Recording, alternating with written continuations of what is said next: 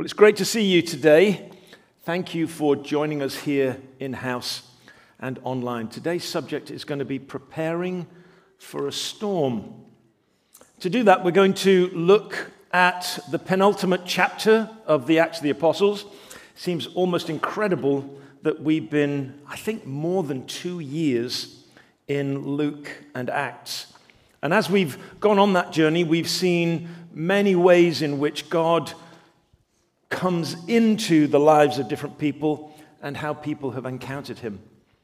In this particular story that we'll look at today, we're going to see how it is that God stepped into a situation that was perilous and seemed hopeless.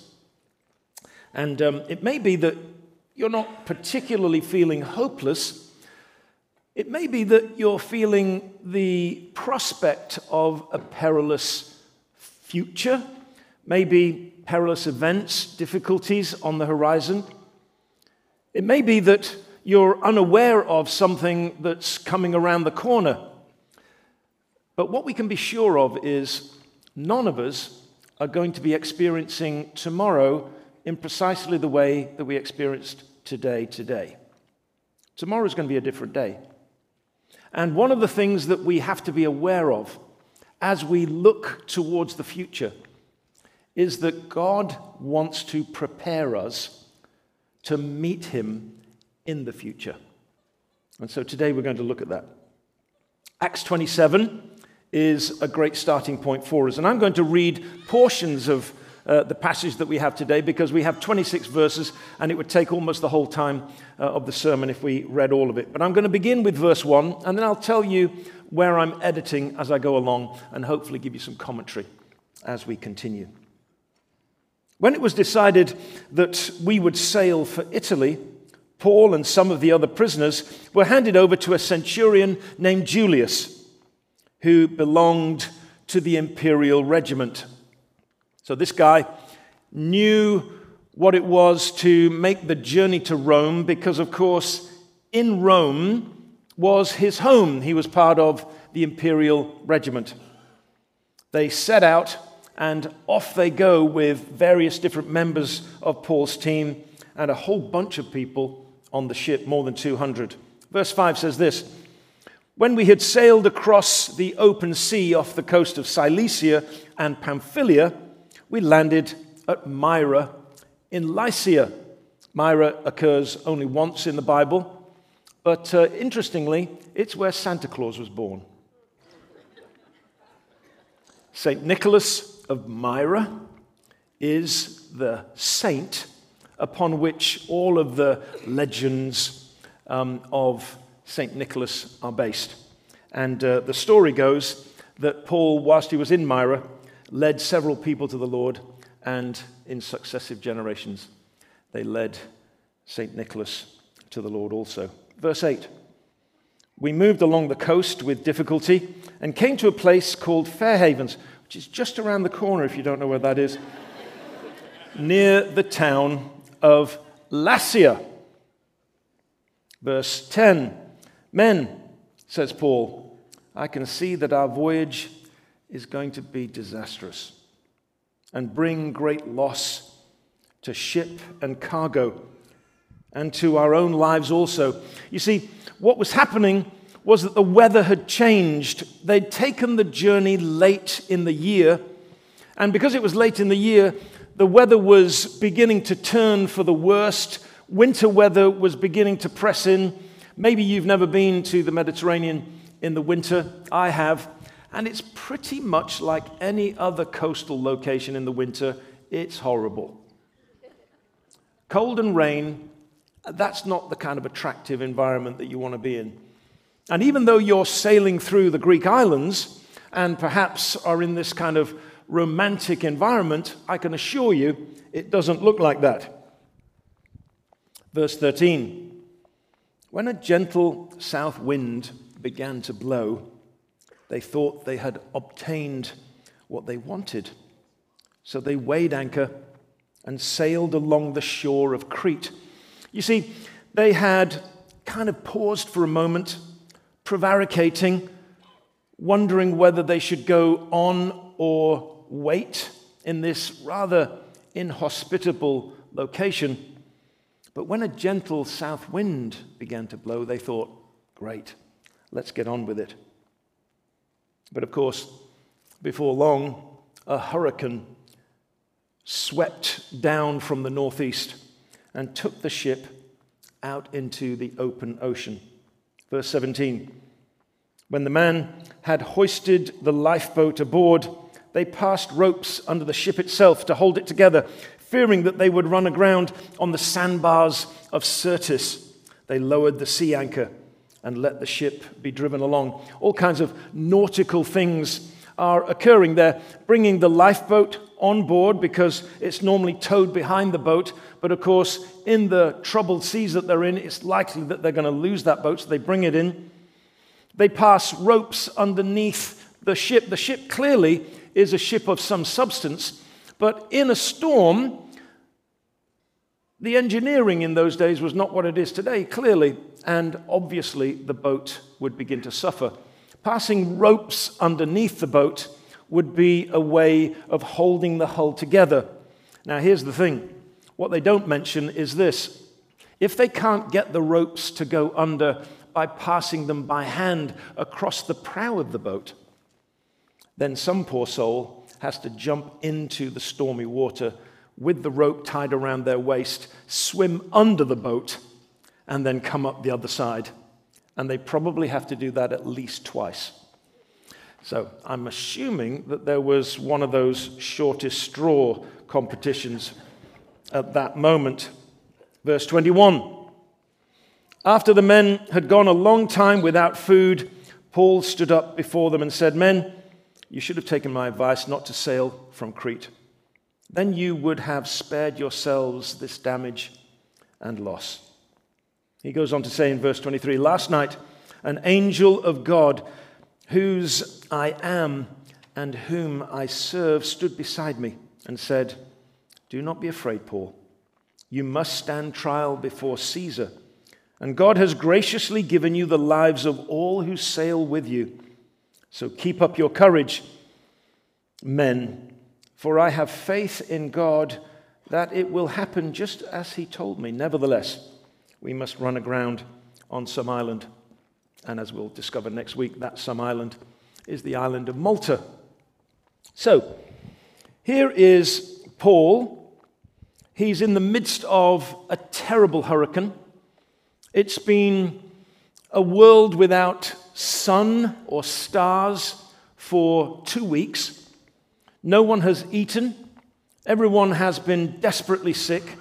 Very few people are able to stand. Most people are so overwhelmed with sickness that they're just waiting to die. And in the midst of that situation, Paul has a visitation from heaven, an angel, who tells him to keep courage. Now, even before the angel came, Paul seemed to have a different disposition towards this storm than the other people on the boat. And what I want to do today is I want to examine what it is that was going on in the inner life of Paul that prepared him for the storm that was coming.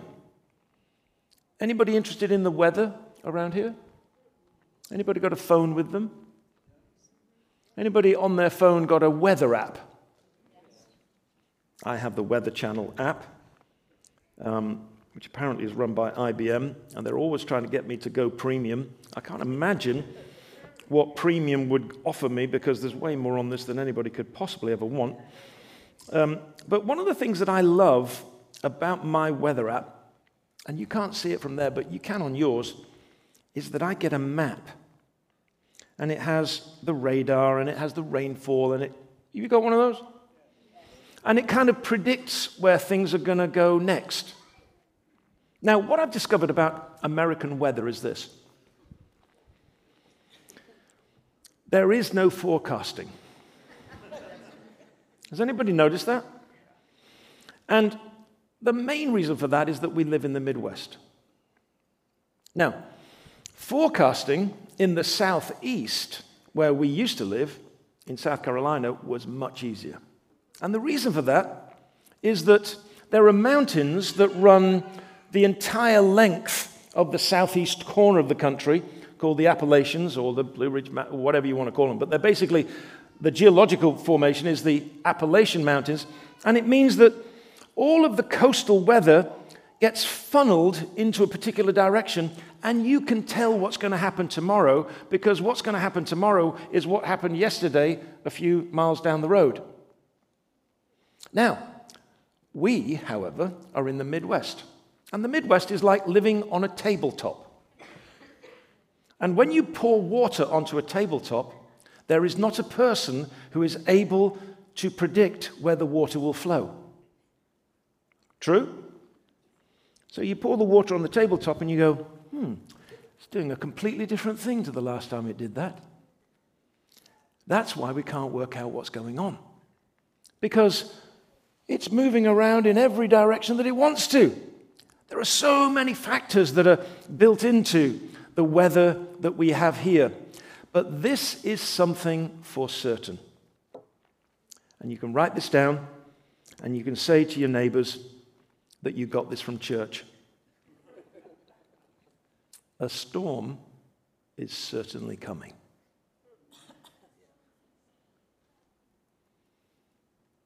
Say to your neighbor, a storm is certainly coming.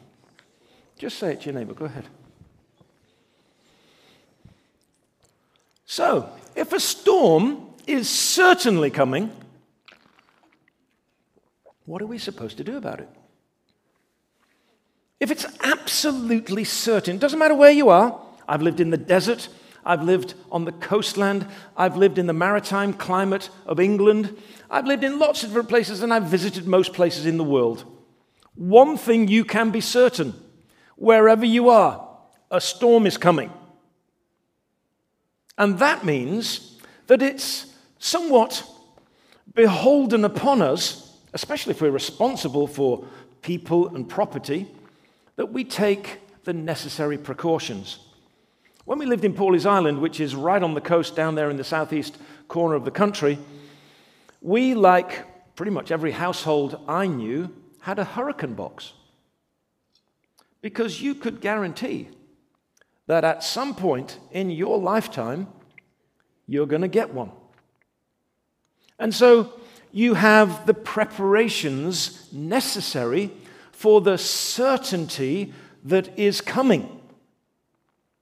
So you and I are absolutely certain that a storm is coming to our life. And of course, the storm is a metaphor of sudden, shocking, transformative events that unsettle, that disrupt, that throw us off our balance, that put us off our kilter. We can be certain that something of that order is coming our way. And if that's the case, it would be good to have the necessary preparations in place. Maybe not a hurricane box, but something of a similar usefulness in relation to our life in general. So let's just think about this. We've done this before, and it's an important way of studying the Bible. We're looking at a particular narrative with particular characters. The characters that are most certainly there that we know about, apart from Aristarchus, who's mentioned in the text, if you read it carefully, who's from Macedonia, we know that Paul, Julius, and Luke are present. Julius is the named centurion. Paul is the main character of the story. And Luke is the narrator, because this is one of the places in the Acts of the Apostles called the we verses, not just by the Scots, but by anyone who understands the difference between a narrator speaking of something that happened to other people and a narrator who's speaking about something that happens to him. First person plural, we set out. Luke is present. So the two characters that we probably know the most about are Paul and Luke. Now, one of the things that we're fairly certain of is that during this episode in Paul's life, a certain number of the New Testament letters were written. They're called the prison epistles. One of them is Ephesians, another is Colossians. One is a private note to a person called Philemon. And also during this time, the letter to the Philippians is written. Now, Paul had left Luke in Philippi after he planted that church. And we've heard mention of it with Karen and Jason this morning as they referenced what it was that God had spoken to women seeking excellence from the scriptures. And it was from the book of Philippians. And here in this early church, the first church in Europe planted by Paul, a group of women began to form the first congregation. We know that added to that first congregation was another congregation from another household of the Philippian jailer who came to Christ after the earthquake struck him and struck the prison that he was overseeing.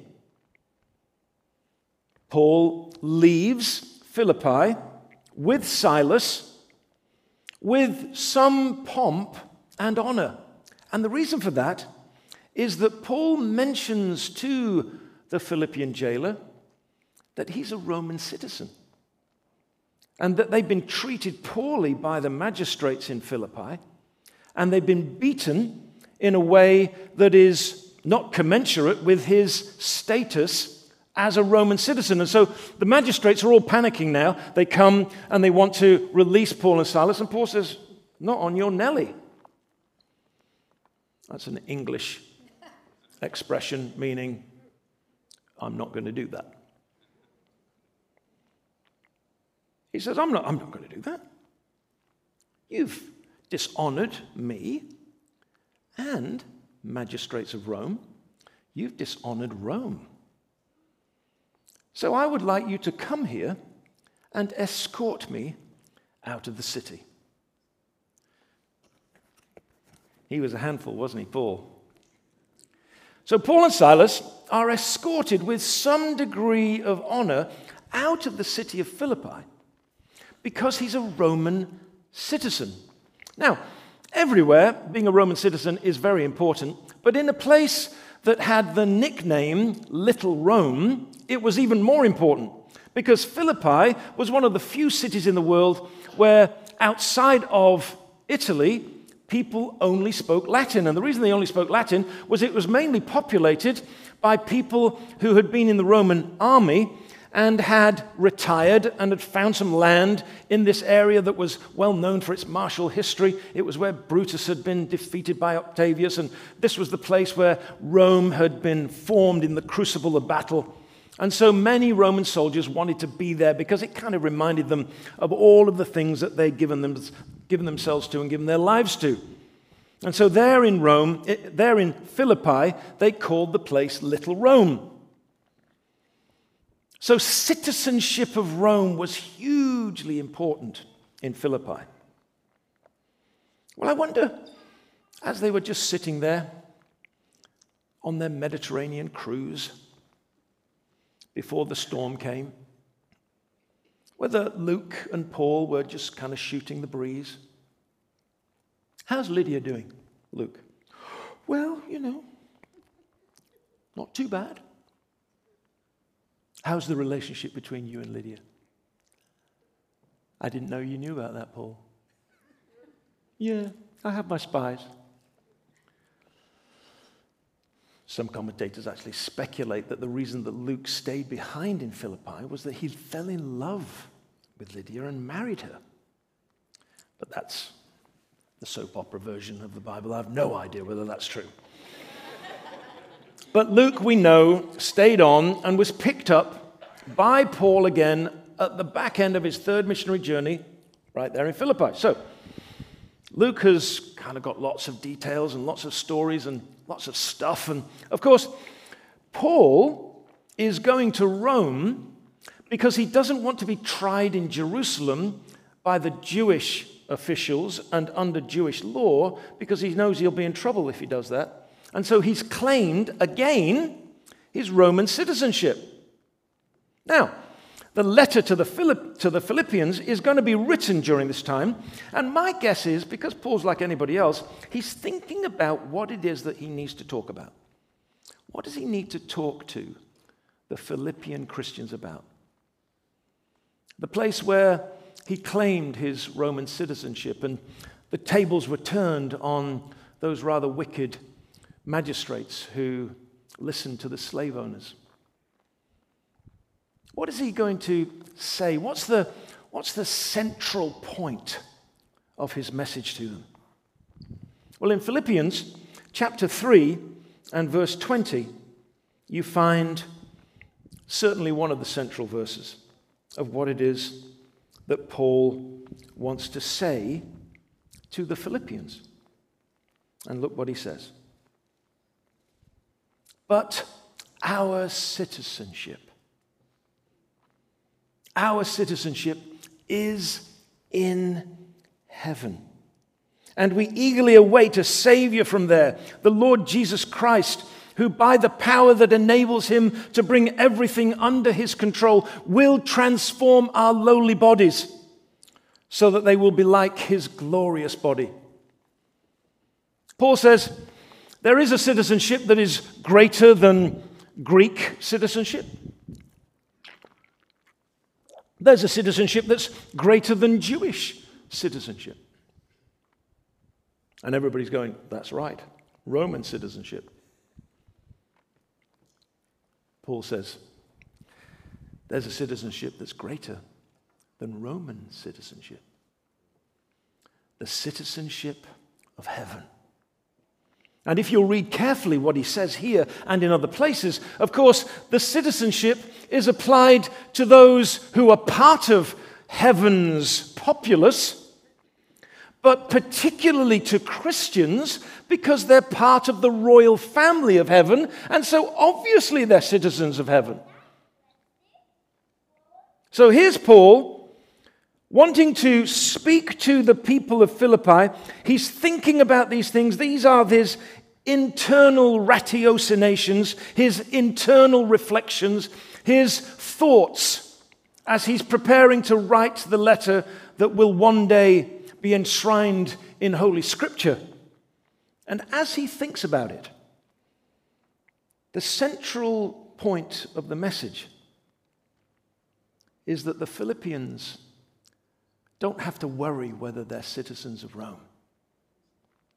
They don't have to worry whether they're citizens of some small nation, because they're citizens of heaven.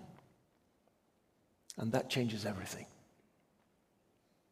So let's think about this for a moment. If this is what Paul is thinking, and there's no reason to assume that he's not, because this letter is coming out of this time, this journey, this period in his life, and so surely these are the things that he's reflecting on. If Paul is thinking about these things in the midst of a storm that is brewing in the Mediterranean, ready to take him pell-mell across the troubled waters of that particular sea, how would such a thought settle his inner framework of security? Because the thing about Paul in the midst of this storm is that he's reacting differently to everyone else. So let's think about it together. If he is a citizen of heaven, he has his destination secured. His destination is not some island that he sees in a vision. His destination is not Rome and Caesar's court. His destination is not any return journey to Jerusalem. His destination, he knows for sure, because he's certain of his citizenship, is heaven itself. And so he knows that there is a home, that there is a welcome, that there is a harbor that is going to embrace him and bring him into a place of security and blessing. His destination is heaven. And the way he puts it is this. He says, for me To live is Christ. To die is gain. If I am to go on living in the body, this will mean fruitful labor for me. Yet what shall I choose? I do not know. For me to live is Christ. To die is gain, because I will gain my destination.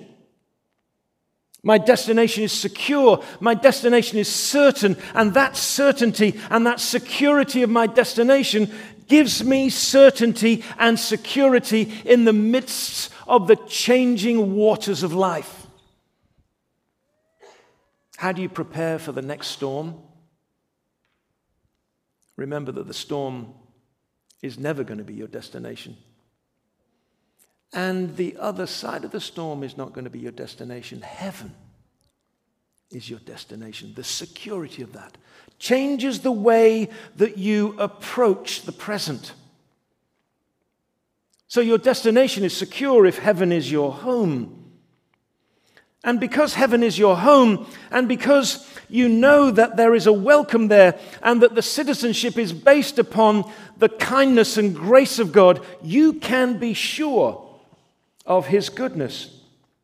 Look what it says in chapter 2, verse 13. For it is God who works in you. Philippians chapter 2, verse 13. For it is God who works in you to will and to act according to his what purpose? Good purpose. God has a purpose for your life. God has a destiny for your life. God has a way of drawing you through this life to the destination that he's prepared for you. And the thing that he has for you in the journey along the way are good things. Isn't that great? A good God can always be relied upon for good things in the midst of bad things, in the midst of difficulty. In the midst of the storm, we can look for the good thing.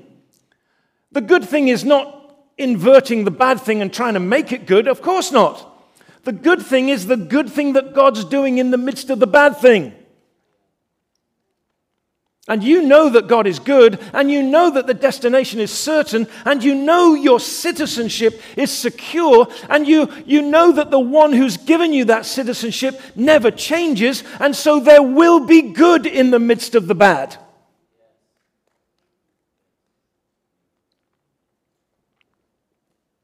So, being a citizen of heaven means we have a certainty of destination. We have a security that goodness is in the midst of the difficulty. And what does that mean? Well, it means that we can be unafraid. Look what it says in chapter 1 of Philippians, verse 28. It says this, without being frightened. Don't you love the way the Bible talks to us? I love that. Without being frightened in any way by those who oppose you. This is a sign to them that they will be destroyed, but that you will be saved, and that by God. Surely, as the Philippians hear this, they can remember Paul walking with some nobility out of the city of Philippi, knowing that God had intervened with an earthquake to open the doors of the jail, to convert the heart of the jailer, and transform the circumstance of Paul and Silas. Surely they remembered that. And surely, when they saw their own circumstances being challenged by difficulty, being challenged by the overshadowing presence of evil, they were able to be unafraid. Fear is a normal human response. And of course, being afraid is a good thing if you're afraid of walking across the 75, teaching children not to go near the fire. Of course, fear is a good thing. But being afraid of what it is that's going to happen next, God wants us to be unafraid. unafraid. Because his presence is a good presence. And his good presence reminds us that his love is right here. And perfect love does what? Perfect love does what? Casts out fear. So we can be unafraid, even in the midst and the prospect. And often, this is the truth, isn't it? It's the prospect of the storm, not the presence of the storm, that causes us to be most afraid. The prospect of the storm, we don't have to be afraid. Because in the midst of the storm, we're going to find God. In the midst of the storm, he's going to find us. In the midst of the storm, his goodness is going to be continuous. In the midst of the storm, his character doesn't change. In the midst of the storm, we do not need to be afraid. Because we're citizens of heaven, we have a certain destination. We have the goodness of God to rely upon. We don't have to be afraid at all. And because all of these things are true, we have the energy within us, both spiritual and, listen to me, emotional. We have the spiritual and emotional energy. Because the thing that debilitates your emotional energy more than anything is fear. And if you're unafraid, if you find that God meets you in the midst of the last set of circumstances that were overwhelming, he will certainly do it again. And because you know that, it reinforces your emotional energy to be able to do something that Paul speaks about and that people often refer to when they look at Philippians. Chapter 3 and verse 12. Not that I have already obtained the destination of the journey, or have already been made perfect, but I press on to take hold of that for which Christ Jesus took hold of me. Brothers, I do not consider myself yet to have taken hold of it, but one thing I do, forgetting what is behind and straining toward what is ahead, I press on toward the goal to win the prize for which God has called me heavenward in Christ Jesus. In the midst of the storm, we press on. It was an interesting thing for me. We've all been through the COVID thing, and it was pretty grim, wasn't it? It was horrible. But it's interesting to me how many pastors contacted me and said, thanks for doing those daily devotions. Because during COVID, as you might remember, I did a kind of morning and evening thing. And a number of pastors and leaders contacted me. And one of the things that they said to me was that they were so overwhelmed by the shocking circumstances, they weren't quite sure what they were to do next.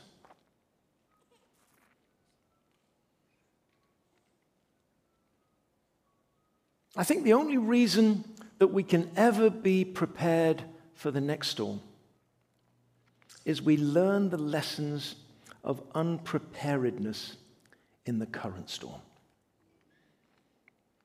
And so they would say to me, how come you just have a different disposition to this? And I said, because I've made so many catastrophic mistakes in the past storms of my life. And I've been swept away so often. And I didn't want to do that again. And they said, oh, well, that's a relief. We thought it was some kind of, English thing. We'll fight them on the beaches. We'll meet them in the cities. We'll never surrender. I did mention that a couple of times, but they didn't think that that was significant. So in the midst of the storm that you're in right now, and you're thinking to yourself, oh man, I didn't do any of this. This is the opportunity right now. Here's the preparation right now. In the midst of feeling overwhelmed right now, Let's learn what it is that's going to help us for the next time. Amen, anybody? Amen. We're unafraid. We press on. We're nearly there. What else? Well, in the midst of the storm, it's really interesting. You listen to what Paul says later on as we look at it. He gives them all kinds of really helpful advice, like you need to eat something. You wouldn't think that that's a really necessary advice, but for people who've been vomiting for 14 days, then yeah, it is a really useful thing because you've got to be able to swim to the shore. And as we'll discover, that advice really helps them. What it is that Paul is able to do in the midst of the storm is to serve other people. He puts it like this in words that were so compelling that they've become a cornerstone of the Christian faith. Your attitude should be the same as that of Christ Jesus, who, though in very nature God, did not consider equality with God something to be grasped, but made himself nothing, taking the very nature of a servant. Philippians 2:5. In the midst of the storm, if the preparations have been learned or the lack of preparations have been learned from the last storm, we can be not simply survivors, but we can be servants in the midst of the storm. If you were overwhelmed by the last storm and you've survived, then ask God to make you a servant in the next storm. We're citizens of heaven, after all. And if you're a citizen of heaven and you know that your future is to rule and to reign with Christ, surely, with the knowledge of that, we can step down into the lives of others and find ways to serve. Because we're citizens of heaven, we're not going to lose anything by serving. We're not going to lose anything by offering our lives to others because we have a life that God has promised us that will last forever in glorious eternity.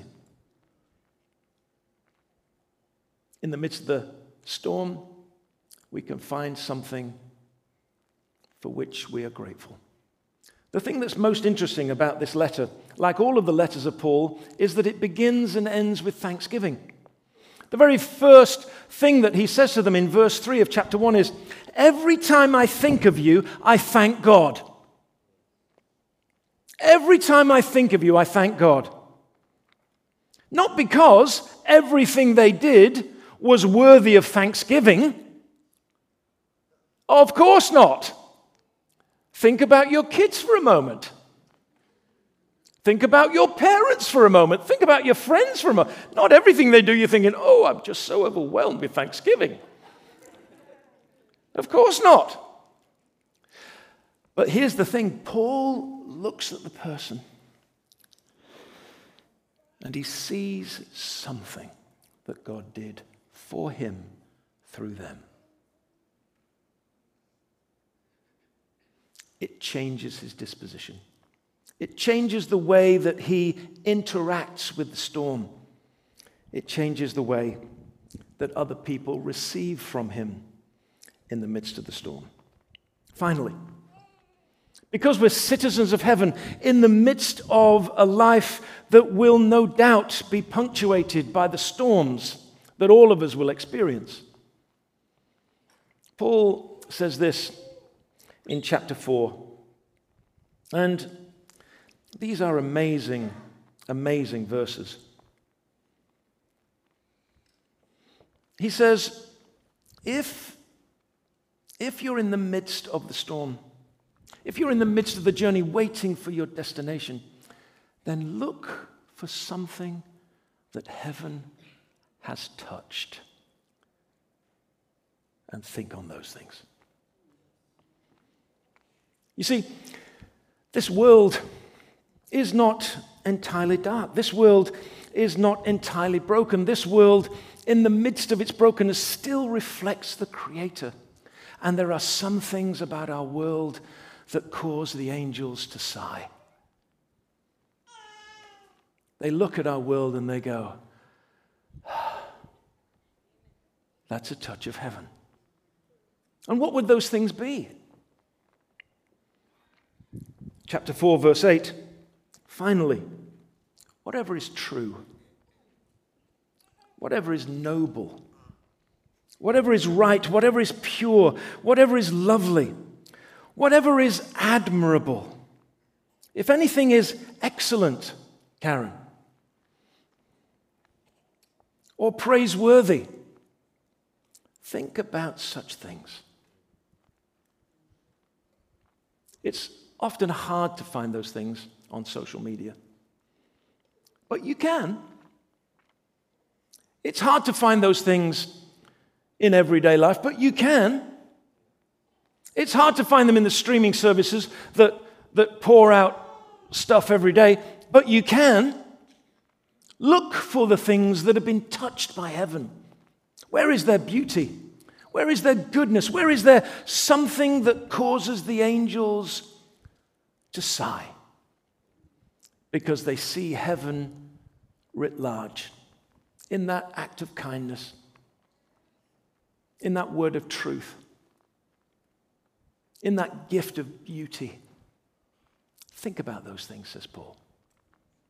And finally, if you are a citizen of heaven, be sure to learn from those who know Jesus, because knowing Jesus now prepares you to meet him when you get to your destination. It's so good to know Jesus, isn't it? Whatever you have learned or received or heard from me or seen in me, put that into practice. And the God of peace, in the midst of the storm, will be with you. It's practical stuff this week, isn't it? Just everyday practical Christianity. But here's the thing. So often we miss the simple practice of the faith. Now, here's what it is that I think God would want us to respond to today. There are some of us who most certainly are afraid of the future. Some of us have looked at the spiritual weather app and can see the hurricane coming. And maybe your anxieties have been prompted by others who are equally anxious. And you find yourself overwhelmed even before the storm has arrived. Maybe you find yourself anxious about tomorrow, concerned about what will happen to your spouse, your children, your friends, your workplace, your church. Such things will populate our hearts and minds. And God, this moment, wants you to take those captive. Take those thoughts captive and bring them to him. And as you bring those things captive to him, you will find that the space in your heart and mind has opened up for the gifts that he's ready to pour out to be made manifest. So, my dear friends, as you prepare for the storm, as you're in the midst of the storm,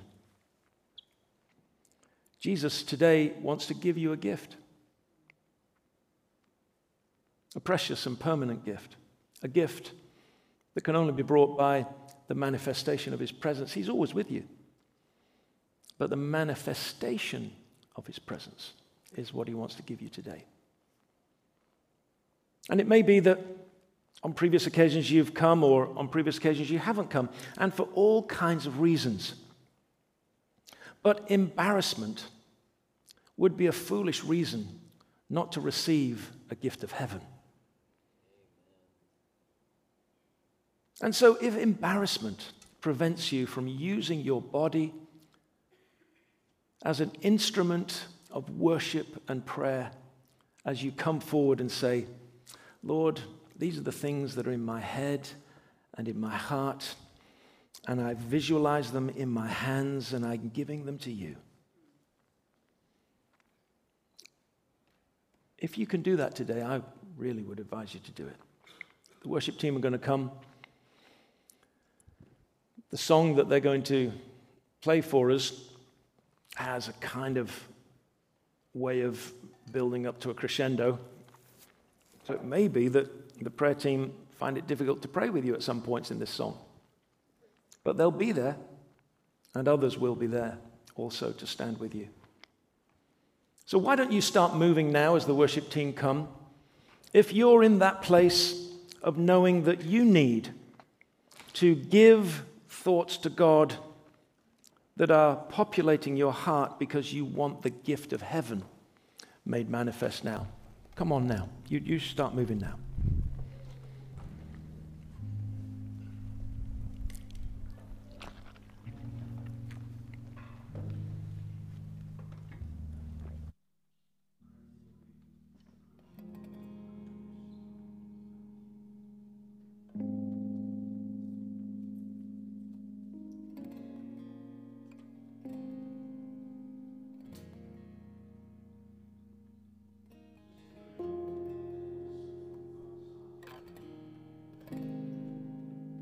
And this is what I hear from him.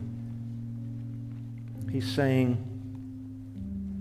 I don't want my people to be robbed of the gifts of peace, gifts of my presence. Don't be robbed today.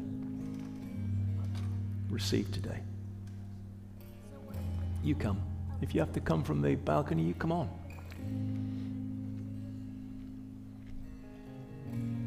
Lord, hear the prayer of our hearts. And I pray even now, Lord, for those who need to draw near to you and to take captive thoughts that have populated their hearts and minds. I pray now, Lord, for each person that we, Lord, would be able to give you those thoughts, knowing that you can replace them with good things. That you can guard our hearts and minds by peace and love and joy. In Jesus' name. All God's people say, amen.